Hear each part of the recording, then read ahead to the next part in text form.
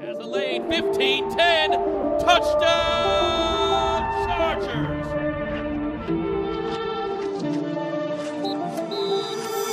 What's up, guys? Welcome into a Week 17 edition of Chargers Weekly. As always, joined by Matt Money Smith on location this week. Happy New Year, my man. It's coming up. Yeah, Happy New Year, everybody. Happy holidays. I pulled the Urban Meyer, but thankfully I behaved myself. I stayed back in the hometown after the team did not hop on the team charter. I came in a couple days early. I'm from Northwest Indiana, so the schedule makers did me some sweet favors for the Christmas season. Got to see the family for the first time in like 5 years on Christmas, so that was nice. And then instead of flying back with the team, stayed here, and then our friends at a certain airline decided to start canceling flights at a rapid rate, and I got quite concerned. But as of right now, knock on a Shure microphone, my flight will take off tomorrow, and I won't have to run a scramble drill and figure out how to be at this game on New Year's Day. Dude, some of those images from the airport are unbelievable. Like you said, we won't name the airline, but, I mean, overall, just travel has been ridiculous this week. Yeah, selfishly, if they know how to take care of me, then we're good. Then we're okay. So be it. Well, Buddy's still in the Midwest, basking in the Chargers' 20-3 win over the Colts, clinching a playoff berth for the first time since 2018. And Money, I think we say it every week talking about Justin Herbert, winning games on the arm of Justin Herbert. Well, this was all about the defense, man, and the defense has played unbelievable the last 3 weeks. And you could throw out the caveat, it was Nick Foles. It was a Colts team that didn't really have much to play for, but I don't really think that mattered. 177 total yards, 7 sacks, 3 picks, 0 for 10 on third down. This team has been so dominant on third down over the last 3 weeks.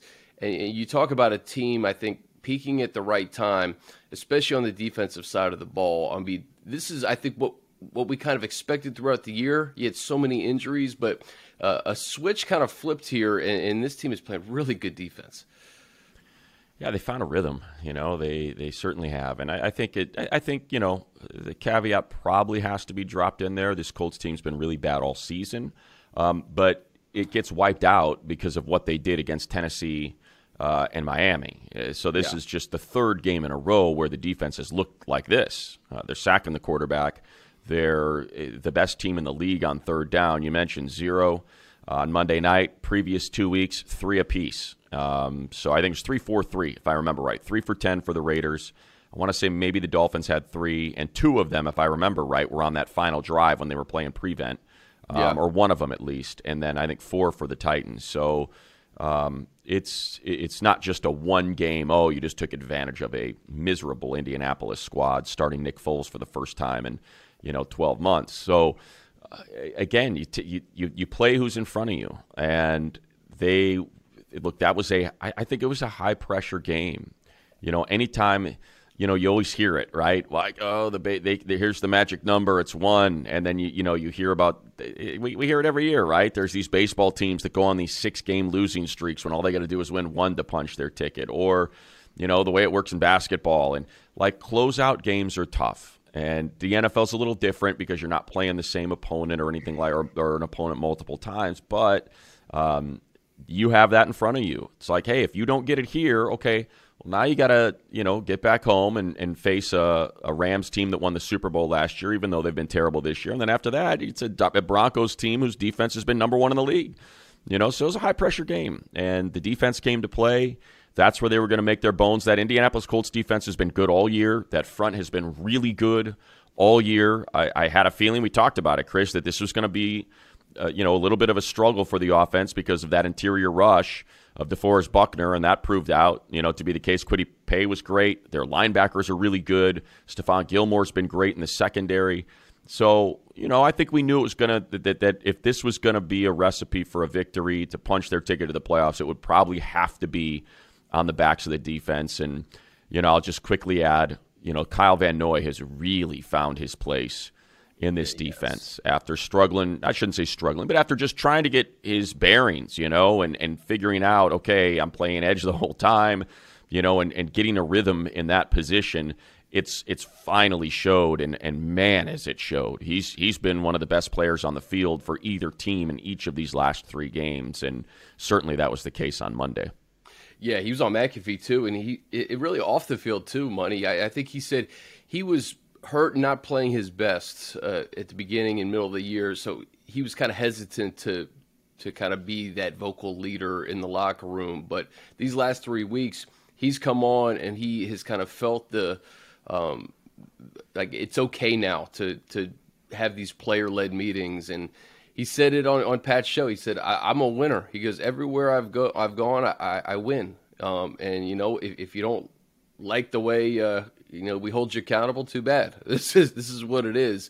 And I've seen some of these guys, Sebastian Joseph Day, Khalil Mack, Kyle Van Noy, guys who weren't here last year, who they brought in because A, they knew the system, B, they were leaders in their own right, and they had won at different spots.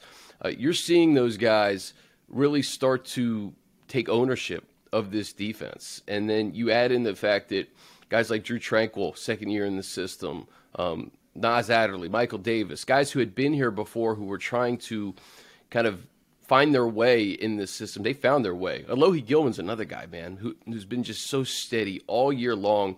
That 4th and 1 where he jumped over the line, he said he was channeling his inner Troy Polamalu, pulling Nick Foles back. I mean, those are the types of guys that have really kind of set the tone late in the season. And we don't even mention Derwin James. Derwin didn't play the last 2 weeks. That was one of the more vicious hits you're ever going to see. But I love what Brandon Staley said after the game. They set their guy up. That was their fault, not ours. 100%. And that's what – listen, you can't tell me that – first of all, I know Derwin. I know Derwin's intent. Derwin just plays freaking hard. And that hit, I have to believe, got the defense up a little bit. Like, oh, okay, this is what we're doing, you know? And Derwin sacrificed his body. You know, he's in concussion protocol right now. But – it just shows you when this team's healthy, and hopefully they get Joey Bosa back at some point, they could be a force in January. Yeah, look, I think you just to that particular play, and I you know, obviously I'm calling the game, so I don't know, but I guess Troy, you know, went on a pretty healthy rant about how upset he was about it, and you said it. You know, we're biased because we're around Derwin. We love Derwin. He's one of the best dudes you'll ever be around, but it's just not in his character. He's not a dirty player. He never has been. You know, he respects the game, respects his opponent. You know that week in and week out. And Brandon Staley said it perfectly. Nick Foles absolutely set him up. I mean, that ball is floating out there. Derwin is you've got to be able to see him just sitting there behind him. As long as that ball is up in the air, he's got a chance to, you know, really break on it. And I think ultimately what happened, and you know, you'd have to ask him, but because of the concussion, you can't talk to him. But I think, you know, he was going for the ball. Like, that's what my view of it was. And it kind of happened right in front of where we were calling the game, is the ball was caught a little bit high, and it looked like Derwin was kind of just coming in to put his body and his head right on that ball to try to pop it out, to force the incompletion. And, you know, Derwin, unfortunately, is a victim of his own genetics. He's so big. Nobody else can do that. Nobody else can do that. Yeah, he's not your average size defensive back. He's 2 inches taller and 15 pounds heavier than your average, and just as fast, if not faster, and more explosive. So, like, you combine all that, and those are the kind of collisions you get. I get the whole flag because, look, when you drop your head to try to pop it out, yeah, he caught the guy on the chin because of where he was coming in, but it wasn't a target. It wasn't like he was trying to lower his head to crack this guy in the skull and do that kind of damage. To me, it was like Derwin kept saying and screaming on the sideline, I hit his shoulder. Yeah, he did. You know, so it's unfortunate. I'm happy that there was no additional discipline. Now I just hope that he's okay and that he's able to come out. Because as you said, before he left, boy, what an impact he put on that game. I mean, his pressure forced the interception that Michael Davis got, and then he intercepts the ball himself with just a remarkable grab to get that knee down, you know, on that right sideline. And it was kind of building toward one of those signature Derwin games. You just felt like a sack was coming for him. You know, it's going to be a sack, interception. Maybe there's a forced fumble in there, something like that. And it's a reminder of how much he can impact the game. You mentioned Alohi, and I think kind of one of the things that this particular group has done, and who knows if it would have happened anyway, because they're young players and they're just getting more experience. So there should be, this arc of, of production that continues in an upward trajectory. But, Alohi, Chris Rumpf, who's now had sacks in back-to-back games, Braden Fehoko, how well he's played at the point of attack, perhaps under guys like Austin Johnson and Sebastian Joseph Day, and having those guys around him, that helps Fehoko, that helps Gaziano get his first career sack. He had a tip ball, things like that. So I think you make a great point, which is sometimes it's not necessarily in the box score, but it's professionalism, it's experience, it's veteran leadership, it's the stories about Khalil Mack taking these young guys out that are, undrafted, practice squad, Fehokos, Gazianos, Davisons, building this camaraderie, picking up the tab, on these nice dinners, letting them know how appreciated and how important they are. Kyle Van Noy's leadership, winning Super Bowls, being a winning player from a winning culture, helping to guide the path of this is what we have, this is what it looks like in December, and this is what it looks like in January, and this is how you get to a neutral field in February and play for the Lombardi. I think all that is now coming out because it can, because now you've punched your ticket, and now you're in the tournament, and now you're not looking ahead. You are, you are focused on playoff seeding, because there's a lot of, and I know we're going to get into it, there's a lot of variance in where this Chargers team can end up and other teams can end up. And I can only imagine how much is on the plate of those advanced scouts as they're trying to figure out, okay, what is our, because you always have to, the advanced scouts have to look 2-3 games in advance, and they're trying to put together this puzzle of what the Chargers are going to be doing.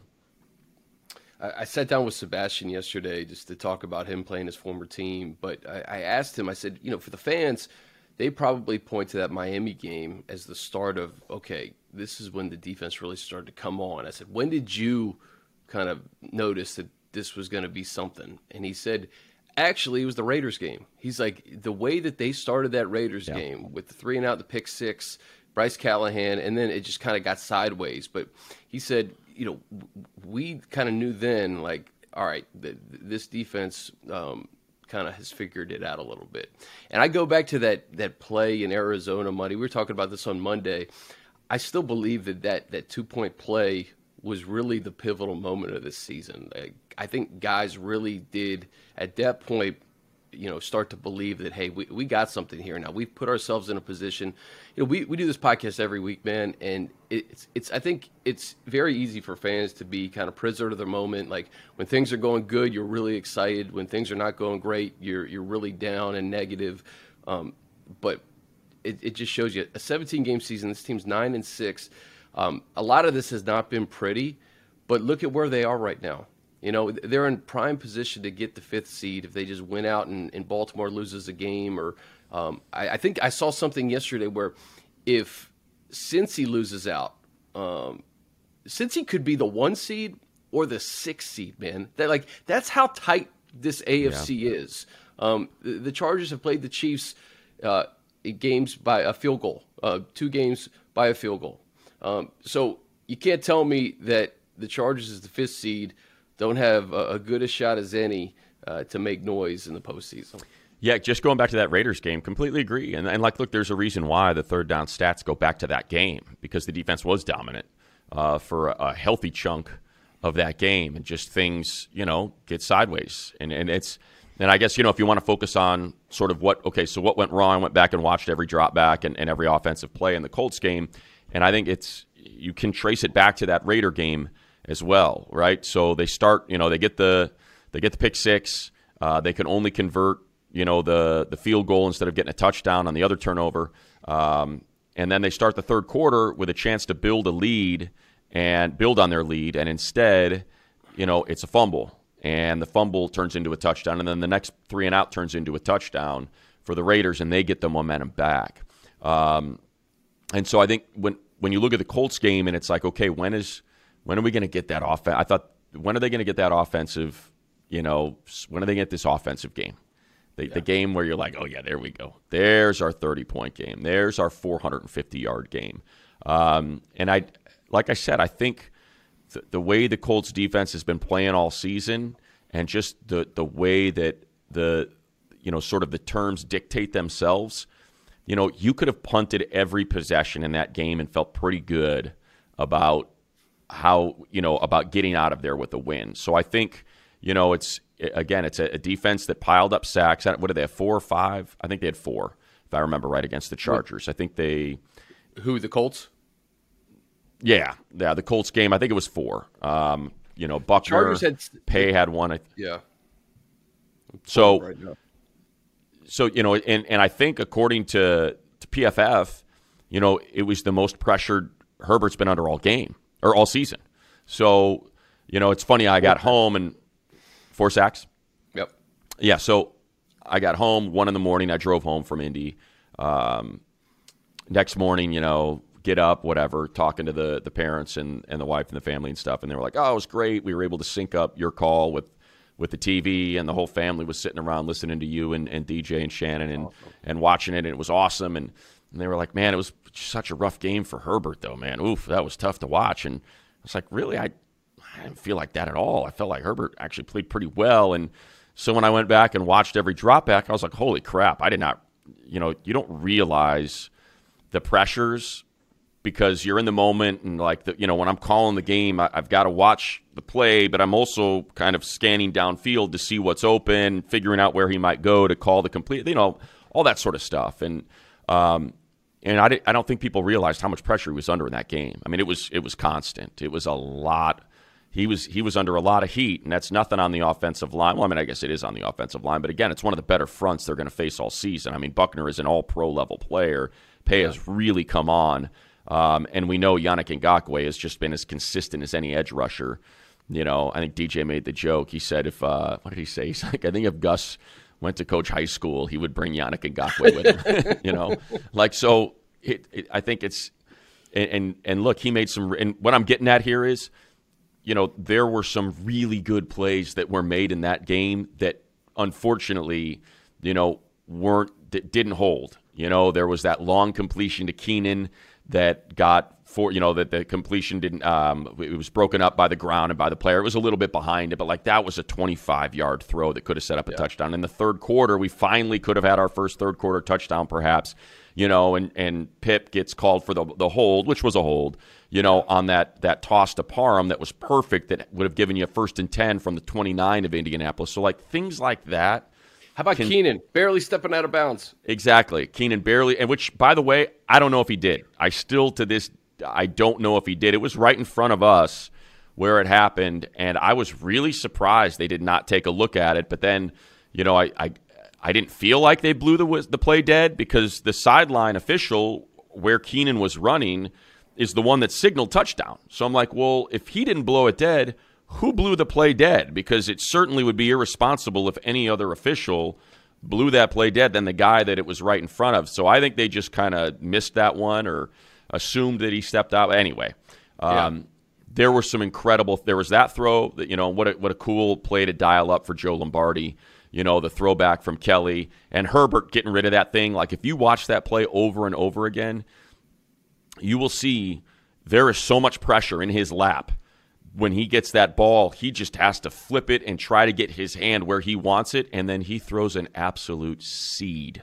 I mean, a freaking seed to Keenan right in front of the hand of the outstretched hand of a defender.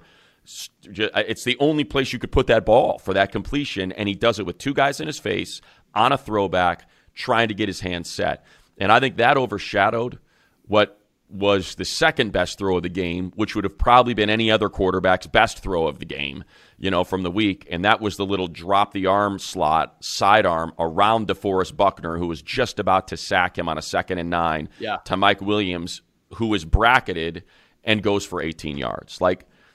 Those are the things that just show up as 48 yards of passing that in the box score that doesn't tell the story. That does not tell you what Justin Herbert did for those 58 or 48 yards of passing. So Justin has 1 touchdown pass over the last 3 weeks. The Chargers have won all 3 games. And I think if you're a Chargers fan, I'd be very encouraged by that, because Justin is making plays throughout the game. I do believe that they'll get the offense right. I think that you'll see a game where they can score 28, 31 points. And if the defense is playing like that, then that's the recipe. But when you look at those stats, you're like, oh, well, what's going on?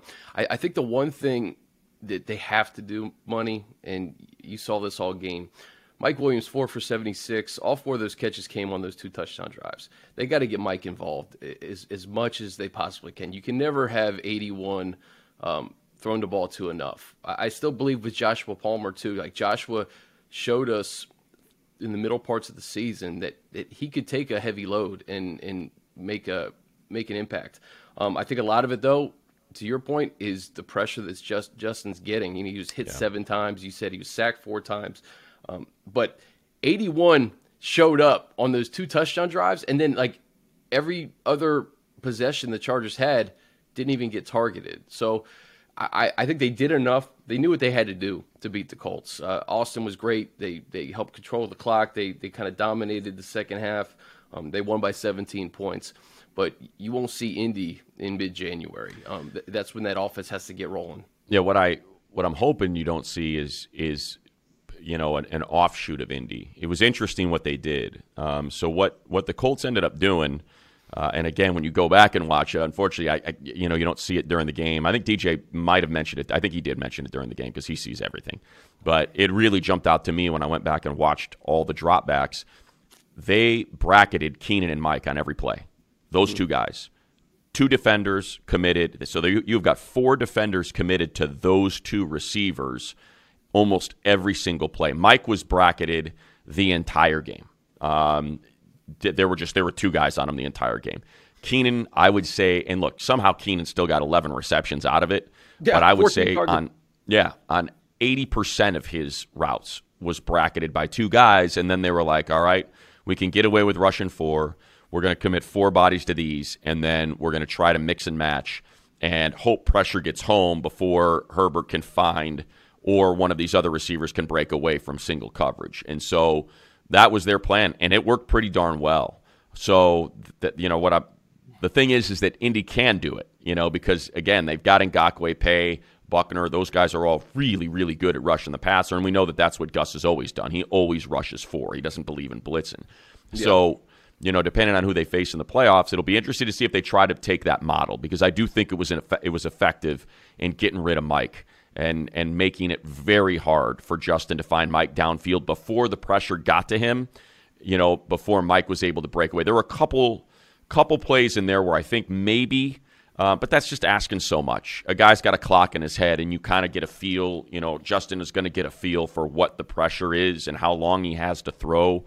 And he got tagged, I think, twice on balls that he probably should have got rid of, but I think he was just so frustrated in trying to let those routes develop that were just very hard for him to get because of the double coverage that Mike was facing. So you take that piece of it, and again, that's frustrating, but there's just a lot that you kind of said to get to. So the other thing is, he's got 1 touchdown in the last, I think, 10 quarters, right? Yeah. And 3 interceptions in the last 10 quarters. So and I brought this up on the broadcast with DJ. I said, hey, if you were to draw it up, and I said, hey, you know what, Justin's going to throw 3 picks and no touchdowns in 10 quarters, but you're going to get 5 rushing touchdowns, and the ground game's going to average over 4 yards per carry. How you feel about that? Sign me up. Sign me up. For as unbalanced as it's been all season, when you look at the totals, I want to say there's 600 it's around 630-ish pass attempts, and I think it's around 350 rush attempts. Like, that's how out of balance we are right now on this team, run to pass. So to be able to try to get that balance back in tow as the playoffs come around, and you don't know if you're running or passing, and you have to honor those play actions because we know how effective those have been. I think that may be what we're setting up here, is Joe Lombardi is trying to get this thing back in balance for film, for teams that are like, all right, give me the last 5 games, cut up the last 5 games. What are we looking at? I think you've got to have so much more of that balance for teams to have to prepare for. And then I think, just if I'm going to nitpick, because I'm sure we'll probably move on from Indy here and shift, but like, if I'm going to nitpick, there's a couple things I just don't want to see. On that 3rd and goal, why is Keenan coming off the field? That's the one guy I don't want to come off the field. There was and I didn't understand the package at all. It was Parham, McKitty, and Everett. He brought in 3 tight ends, and they all went out in the pattern. And it was a very strange. It was just a real strange call. And I think just beyond that, I don't ever want to see Keenan Allen off the field on third down. And he was upset. Like when they didn't get the touchdown, he was freaking hot, and he was in Staley's ear. And I think he was. It was funny because DJ's like, "Hey, I think Keenan's sharing the same opinion you have right now," because he was. And I get it. It's like, man, the guy's unstoppable. Like, that's not. Let's not overthink it. I get trying to, hey, I've been sitting on this one for a while. Let's put this one out there and see if they know what we're about to do. I get it, but I'm more comfortable going with 13-81. Let's get 13-30 and 81 out there and let the chips fall as they may. The other thing is, on that first drive, 3.5 yard, come on, man. The guy's 7 for 7. He's 7 for 7. Let's just get him under there, get the half. First downs, not touchdowns. Let's go. And they got back to that later in the game, where it was just right up the gut. Yeah. So Keenan still, you talk about being bracketed, 14 targets. I was just looking at the snap counts, Bunny, as you were talking to. Gerald Everett wasn't even targeted. I think he was on the field for 54% of the time. So yeah. that kind of, I'd have to go back and see why he wasn't targeted. Like you mentioned that one Parham play was awesome. Trey had the holding call, but Gerald is a guy that they're going to have to get involved, I guess, when you do try to take 81 and 13 out of the game. Gerald and Joshua and obviously Austin, who's been catching balls all season. But I found that curious. I was like, did Gerald play in the game? Yeah, he was. Well, again, I think the Indy, because of how bad they've been offensively, how inept they've been offensively, the defense has unfortunately been overshadowed. Gus has done an exceptional job. And look, if they, and I'm guessing Gus very well could end up looking for another job this offseason, because of the Frank gets fired. So don't know what his future is, but their linebackers are really good. They're really good. Okereke, Zaire Franklin, they're really, really good. And I think you saw a lot of that. You just saw their effectiveness, whether it's in coverage, rushing the passer, their ability to tackle right away. They did look, it was a good defensive effort from Indianapolis. And, and Herbert, I think, again, while the stats aren't eye-popping, 31 attempts for 235 yards, still 7.5 per. The Chargers, when you go through team stats, they converted 50% of or not quite 50% of their third downs. They went on a little bit of a roll there, though, on third downs, and then they hit a little bit of a lull. But they won the game by 17 points, and I think it's complementary football. I think that's what people have to remember. Like when the defense is playing dominant, it doesn't necessarily mean the offense has to blow a team out. A lot of it could be complementary football. It could be, hey, that was a pretty rough interception there. Let's make sure that doesn't happen again. With the pressure, finally, that's the first lost fumble of Herbert's career.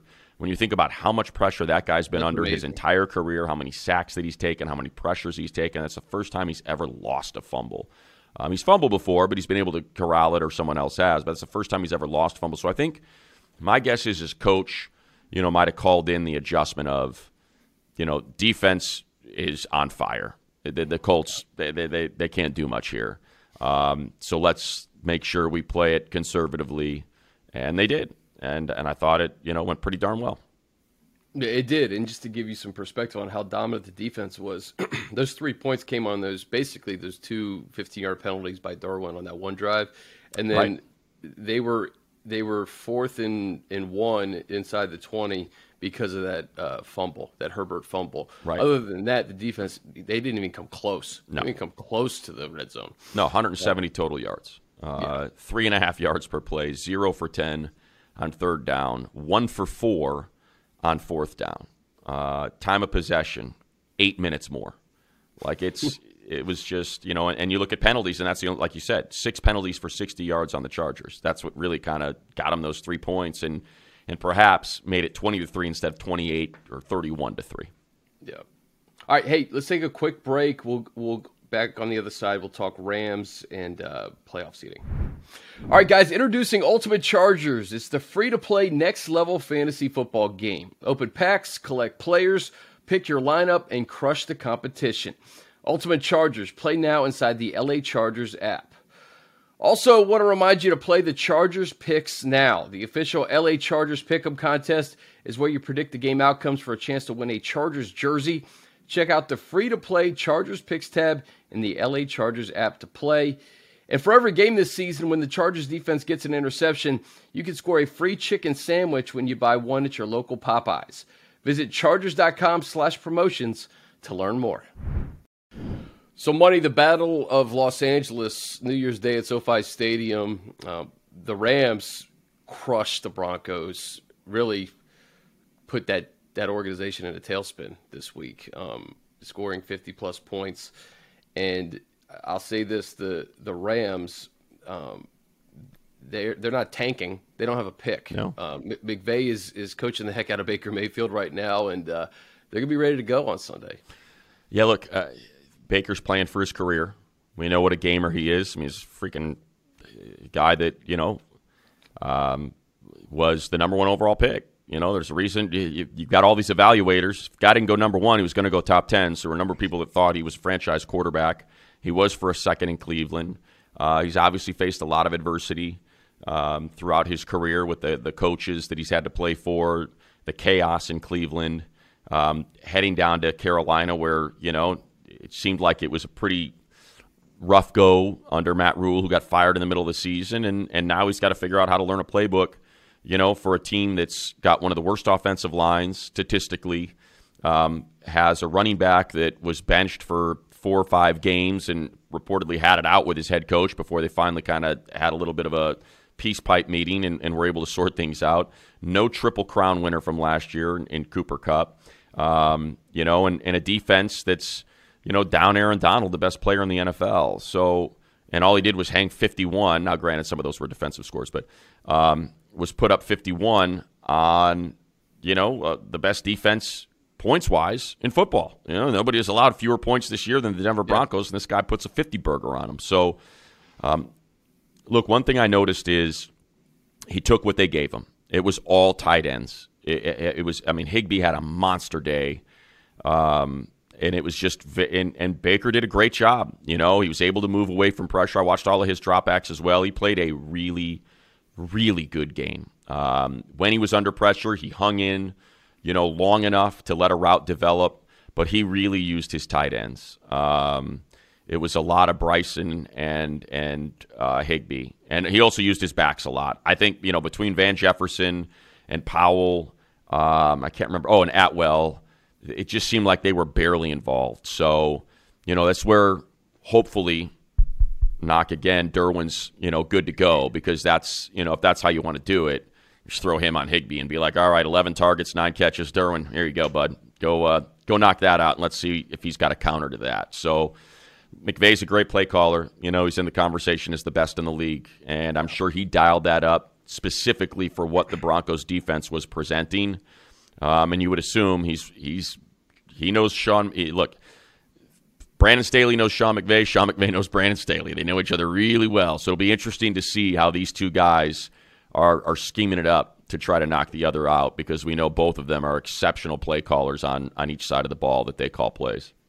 For as bad as Baker looked at the beginning of the year, it just goes to show you what an awesome play caller and offensive head coach Sean McVay is, for him to come in moments' notice and to play the way he's playing.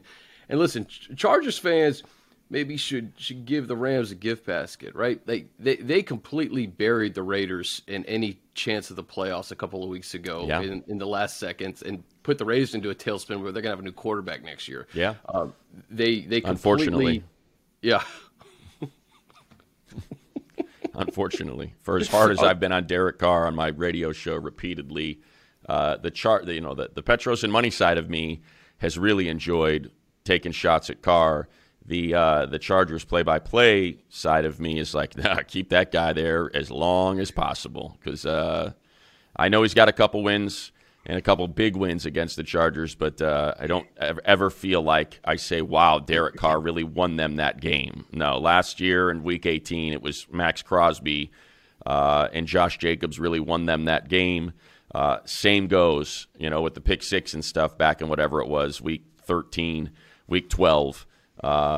So, yes, unfortunately, the Raiders are going to have a new quarterback next year, and I wouldn't be surprised, Chris, if we're playing Tom Brady twice, next year. That would not surprise me at all. I think, when you're talking about a team that is desperate to do something now, that wants to get this done now. Davante Adams is 30, so it's not like, Darren Waller. These are all players that are seasoned vets. Max Crosby, it does not line up as we're going to draft our quarterback of the future and, figure it out in the next 2-3 years. Does not feel like that. It feels like it's let's reunite somebody with Josh McDaniels that he's worked with before. And look, we thought this was going to happen this year when they arrived in Las Vegas, that Carr was going to be out, that it was going to be figure out a way, to get Garoppolo there or get, maybe Tom Brady. And remember, that's now come out that was the place that he thought he was going before he went to Tampa. And he was like, you're sticking with that guy, and there was an expletive in there. You kidding me? So it's clear that Tom seemingly wanted to go to Las Vegas to play for the Raiders. Grew up in the Bay Area when the Raiders were there, even though he was a 49er guy. So, not to get too sidetracked here, but no, that would be my guess. We're going to get to it anyway. It's Garoppolo. Yeah. I think it's Garoppolo, Brady, or, I just, there's a lot of people that are speculating, maybe, Bill Belichick will bring – Derek Carr is not – I can't see that marriage at all. I don't see – I could be wrong, but that just doesn't seem like a fit to me, Derek Carr, Bill Belichick. But who knows, and they're talking about maybe if he's over Mac Jones, that Mac Jones gets traded back to Vegas and Carr goes to New England, but I just can't see that. I think it's more likely he gets cut than traded. It's such dangerous business to have $40 million on the books and trust that a team is going to go through with a trade that's sort of been agreed to before you can actually consummate it a month later. I think they would just as soon move on, and that's why he's not playing, so the injury guarantee doesn't kick in. Yeah, Carr's going to have a market, though. I look at a team like Arizona or Tampa, like when Brady does move on from Tampa, they're going to need a quarterback. Yeah. Arizona, they're going to need a bridge guy until Kyler's ready. But you know what?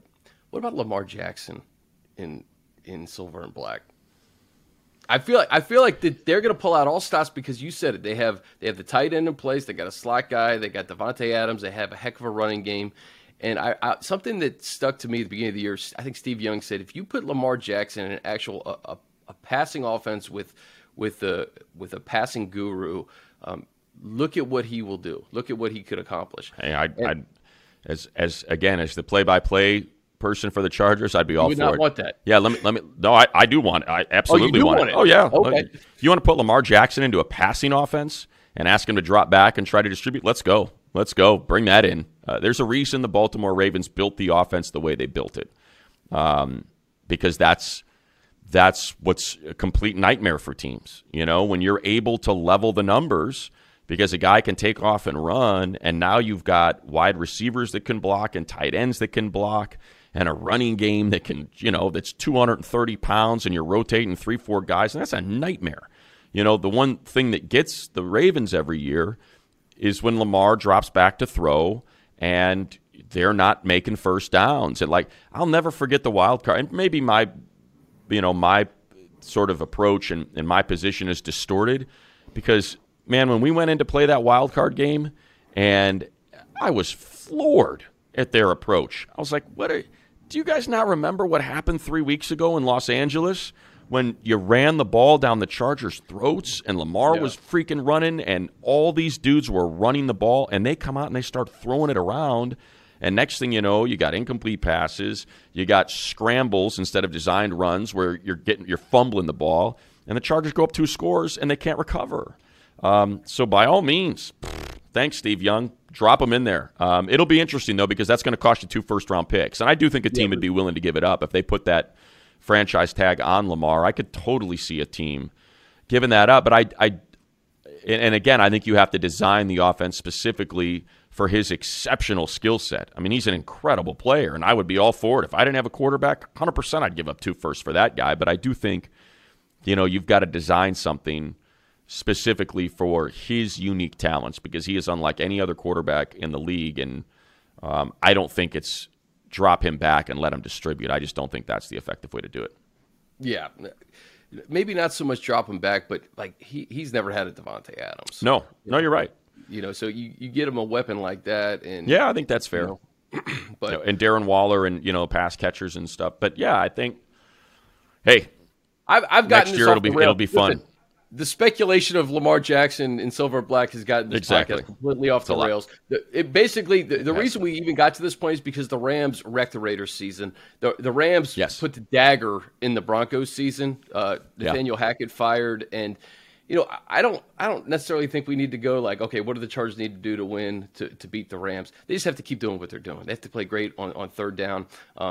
I'd like to see this offense experiment a little bit more and get ready for January, and then that second half scoring, the third quarter, come out strong in the third quarter. I think they really do have to figure that out because when you're playing postseason football, every freaking quarter counts, man. Yeah. And that third quarter has been a liability for this team.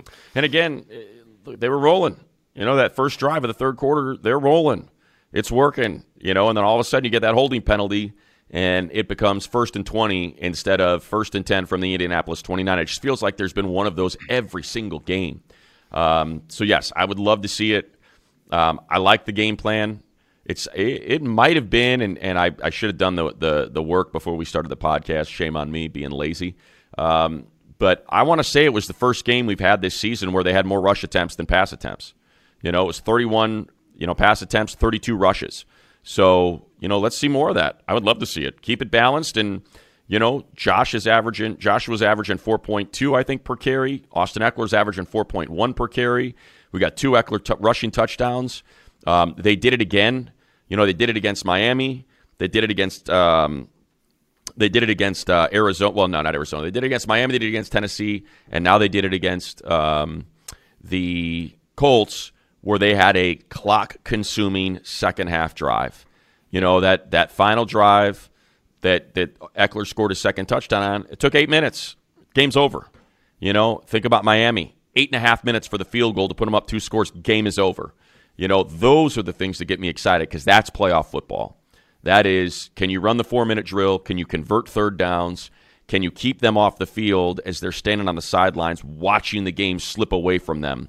Just sucking the hope from them, in terms of victory because they can't get you off the field. Those are the things that I'm excited about with this team, as the playoffs approach. Against the Rams, look, we said it. They had 6 sacks last week.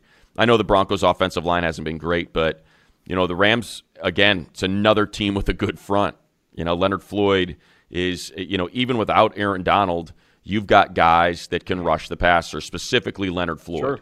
Who's a really good pass rusher. And I think after that game, I want to say he's now double-digit sacks. I don't remember. I think he had 2 in that game. He might have had – anyway, he's coming up on, on double-digit sacks if he's not already there. I know Bobby Wagner had one. Now I'm looking at the box. Murchison had a couple. So they can get to the quarterback. 12 quarterback hits last week. Now, look, Russell has been a giant disappointment this season and does not look mobile at all, despite being a mobile quarterback. So a lot of that plays into it. But I think it's another test for this offensive line to see if they can give Justin, some time to throw the ball and take advantage of opportunities that present themselves downfield.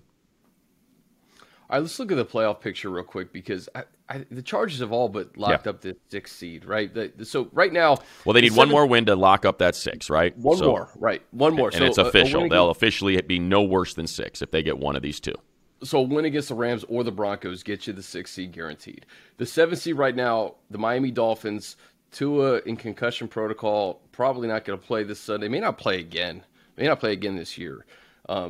So they have the Patriots, who are 7-8, and the Mike White New York Jets could win out and punch their ticket as the 7th seed. So that's all interesting, but what's in front of the Chargers is more important here. We talk about Lamar Jackson. If he does come back, who knows? They could be the 3 seed if they win out, and who knows? The Chargers could potentially go to Baltimore. So that Cincinnati, to me, like, here's if we're getting into it, Chris. Like, here is my look. Ideal scenario for me is Bengals win out. Somehow the Chiefs drop one of these final 2. It's not likely, but like that's if you want to have the best case. There's your best case. Why? Because if that happens, the Bengals become the 1 seed.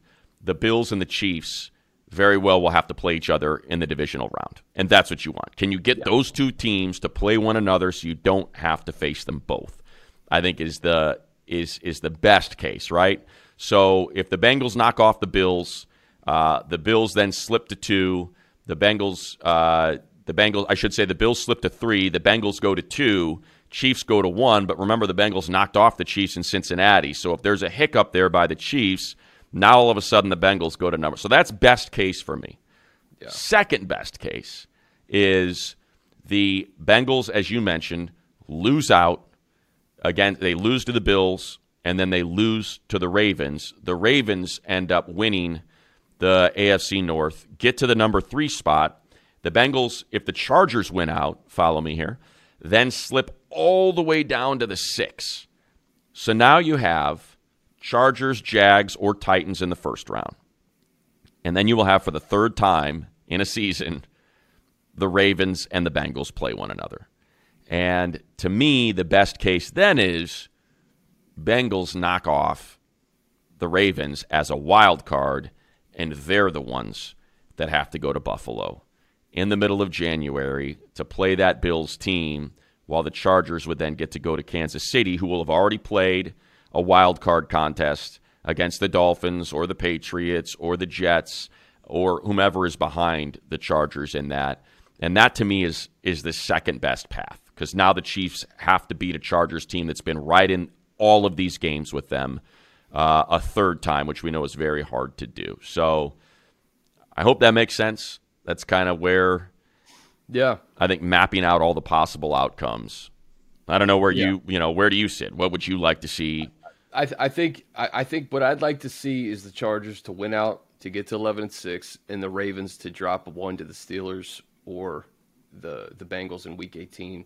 You go to Jacksonville or Tennessee, and then bring it on, whoever it is, right? Like I think getting to the 5 seed and having a revenge game against Jacksonville or a game against Tennessee and Malik Willis on the road can really kind of set the tone for the postseason. You either get revenge over the Jags, or you beat a Titans team. You're feeling good going into whatever cold city that's in front of you. Like that's, I think, the most likely scenario to me. I think the Chargers are capable of just beating the Rams, beating the Broncos, playing the winner of that AFC South contest in Week 18, which is so weird because, like, you know, it's one thing to like rest your guys right before a game, but like the Titans and Jags are in this really unique situation where whatever they do this week has no bearing on Week 18 and getting into the postseason. Right. So, like, you're seeing the Titans, they're resting a bunch of dudes. I mean, they really can't rest guys. Guys are hurt. But Dallas is going to get a very watered-down Titans team on Thursday. I don't know what the Jags are going to do against the Texans, but I want to see the Chargers move up to the 5 seed. And I think the best path is to have the Ravens drop one of these 2. I think it makes sense, yeah. The Ravens either lose to the Steelers or the Bengals to close out the season. Chargers went out. One of the great things that I like about the way the season is mapped out for the Chargers is Week 18 in Denver. So we know that Denver has been dealing with some serious weather, crazy, fluctuations in temperature. It's been down to, 10, 15 below. So, like, I love the idea of a game that, doesn't have playoff consequences attached to it. Play in the cold, to get that rep before, if you got to go to Buffalo, you'll have it fresh, from 2 weeks prior. This is how, this is the style of game we played. This is what it felt like. This is how you have to prepare your body for extreme cold, and get yourself ready. I think anybody that's ever played or done anything competitively knows the role that adrenaline plays. It really is an incredible thing to have coursing through your body, and how it does allow you to compartmentalize and not have external effects really kind of come into play as much as you would think they do. But I do think there's something to that. Being able to play outdoors in Denver in the first week of January before you may have to go to Buffalo or Kansas City or Cincinnati or Baltimore in those elements, I think is going to end up going a long way for this team. Before we get out of here, so the big three in the AFC, when I saw Miami go into Buffalo a week after the Chargers beat them and go toe for toe, and to see the Jets go toe for toe with the Bills, to see the Minnesota Vikings go in there and beat them, leads me to believe the Chargers have every opportunity to go in there and beat the Bills. They beat Cincinnati last year in December, cold weather, up 24-0. They have played the Chiefs in Arrowhead as tough as any team in the NFL. They beat them last year in Arrowhead. So I think a lot of the guys on this roster have experienced beating premium teams, whether it's in the cold, whether it's in their home or visiting stadium. I don't think this AFC playoff picture should intimidate the Chargers in any way, man. I think if they just play who's in front of you, play the defense you're playing, and then, I truly believe Justin Herbert, he rises to the occasion. And I think that if they can just have everybody meshing at the right time, this could be a special postseason. Now, at the same token, they may enter January without having beaten a playoff team because there was no playoff teams on their schedule. The only playoff teams on their schedule, Jacksonville, Kansas City, and San Francisco. Because if Tennessee drops out and Miami drops out, those were once playoff teams, not anymore. So what better way to kick it off than getting revenge on the Jacksonville Jaguars, right? Yeah, look, we've seen it a million times, that the number one seed doesn't end up making the Super Bowl. We've seen wild card teams. Last year, the Bengals, managed to sneak in at the end, and they had to win 2 road games. They had to win a game. What did Burrow get sacked 9 times? In Tennessee, they win that game. They go to Kansas City. They have a miserable first half, make some adjustments, come alive in the second half, win in overtime in Kansas City. So, it can be done. We've seen it. We saw the Patriots do it, right, against Patrick Mahomes. Yes, they've been to the AFC Championship game 4 times, but they lost 2 of those games in Kansas City. So we've seen them drop. Look, the stats are misleading in that game against the Bears for Josh Allen. He did not have a good game. It was the fourth quarter where he was able to pad those stats a little bit. He threw 2 bad interceptions. He's kind of been a little hot and cold this season. The defense is really good, but yeah, I'm with you. I don't think there is no elite team. There's no team in either conference. If you were to say, hey, of the 13 other teams in the playoffs, are there any that really concern you? The only one I think I'd probably list is man, that would be really tough, is the 49ers, just because of how good that defense is. We saw that they shut out the Chargers from basically doing anything in the second half, and they've done that to every one of their opponents. That's the only one to me and again, they've got an offense where they're playing a rookie quarterback, and we've seen this before. The Gardner Minshew story, there's a handful of these in NFL history where these guys they catch fire, and then teams start to get a rhythm and a beat on what they like and what they do and where they can attack, and they end up kind of settling into what perhaps their draft position suggested they should be. So even that's a vulnerability. But I'm with you. I don't think they should fear any of the teams ahead of them. I don't think it matters what the path is. We're just talking about what the preferred path might be. That Jags team will not see the same Chargers team they saw in Week 4, whatever it was when they saw them. I think it was Week 4. It'll be completely different with Rashawn Slater and Joey Bosa and a healthy Justin Herbert. And it's a team that doesn't. Yeah, and it's a team that doesn't have experience. You're talking about so much youth and no playoff experience for the great majority of that team out there. Whereas the Chargers are going to have Khalil Mack and Kyle Van Noy and Seabass and Keenan Allen and Mike Williams, and these guys that have been through it, Gerald Everett, who've been through it time and time again in the postseason. So I think that gives them a great advantage as well going up against a team like Jacksonville. And just remember, too, remember what this Chargers team went through last year. They went to Philly. It was freezing in Philly. I know Hurts is a bit of a different player now, and they added A.J. Brown, but ball didn't hit the ground. Justin Herbert was awesome in that game, and they won against the Eagles at Lincoln Financial. And I go back to this year, too. No Keenan, no Mike in Santa Clara. Justin is hanging with the 49ers until the very, very end. You lose Christian Covington. You lose Tito Ogbonnia that game. You were already down guys. So I want to say that this team over the last 2 years has been tested by good teams. Even though you may go into the postseason not having beaten a playoff team that's currently in the tournament, you have been tested this year, and you can go back to last year. Largely, some of these teams are the same, and the Chargers have delivered. That's all I have to say, Mike. I think a lot of times, hey, listen, to put a bow on it for me, I think, we talk about it all the time, and it's a cliche in the NFL. It's not necessarily always the best team.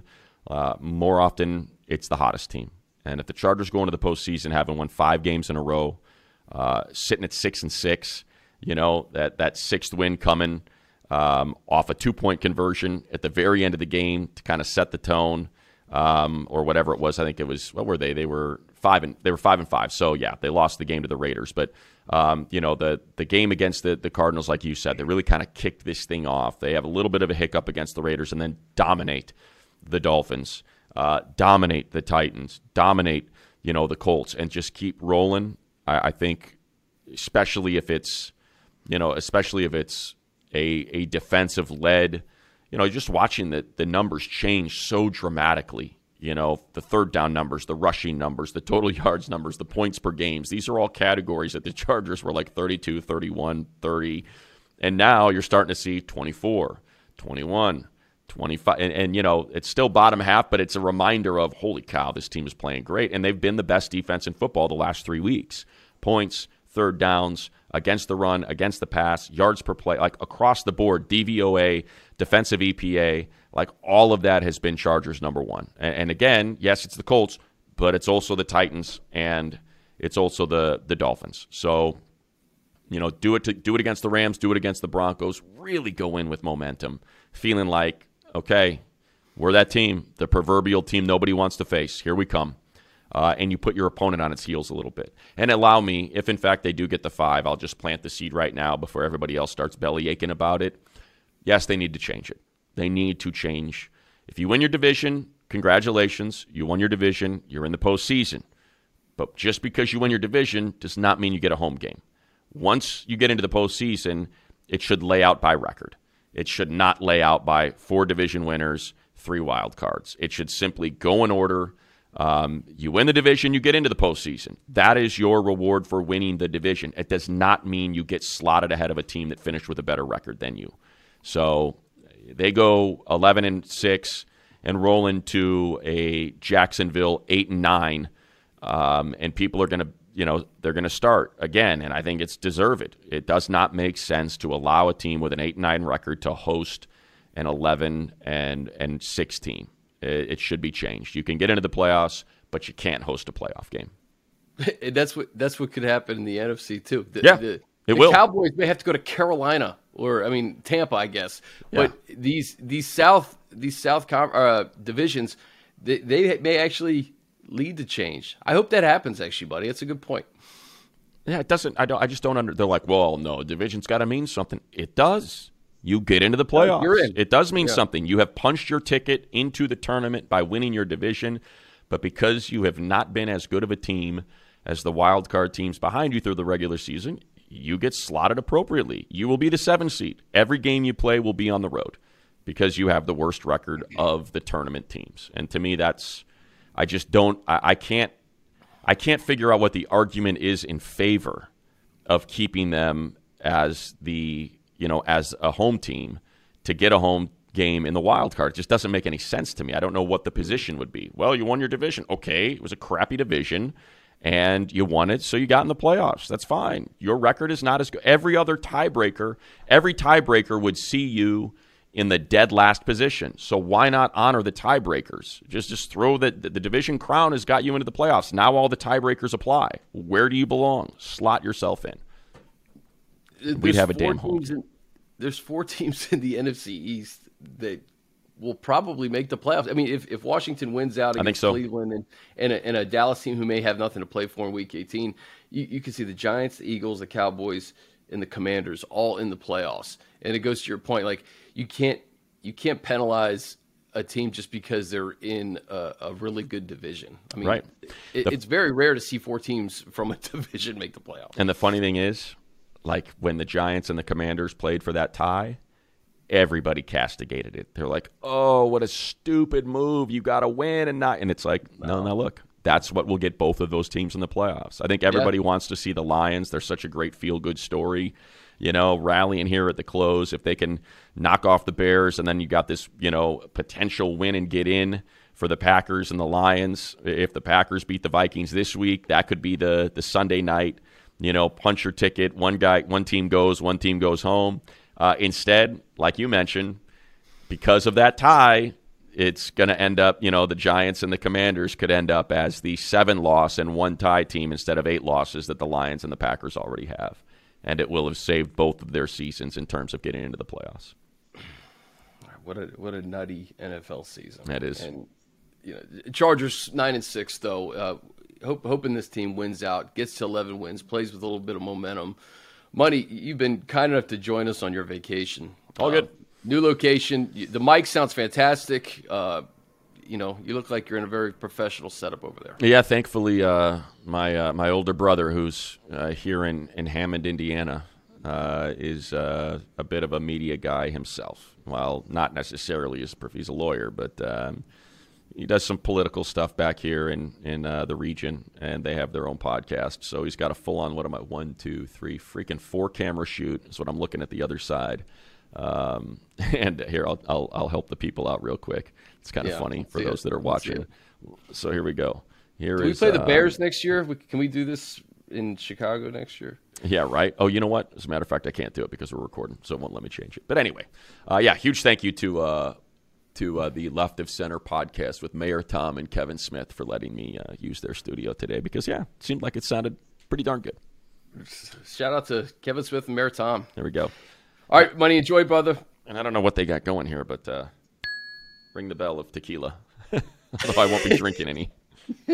Hey, what time is it over there? 10:15? It's 10:17 right now in the morning. Wait a few hours. Absolutely. All right, buddy. For Money, I'm Chris. This has been Chargers Weekly. We'll see you at SoFi Stadium on Sunday.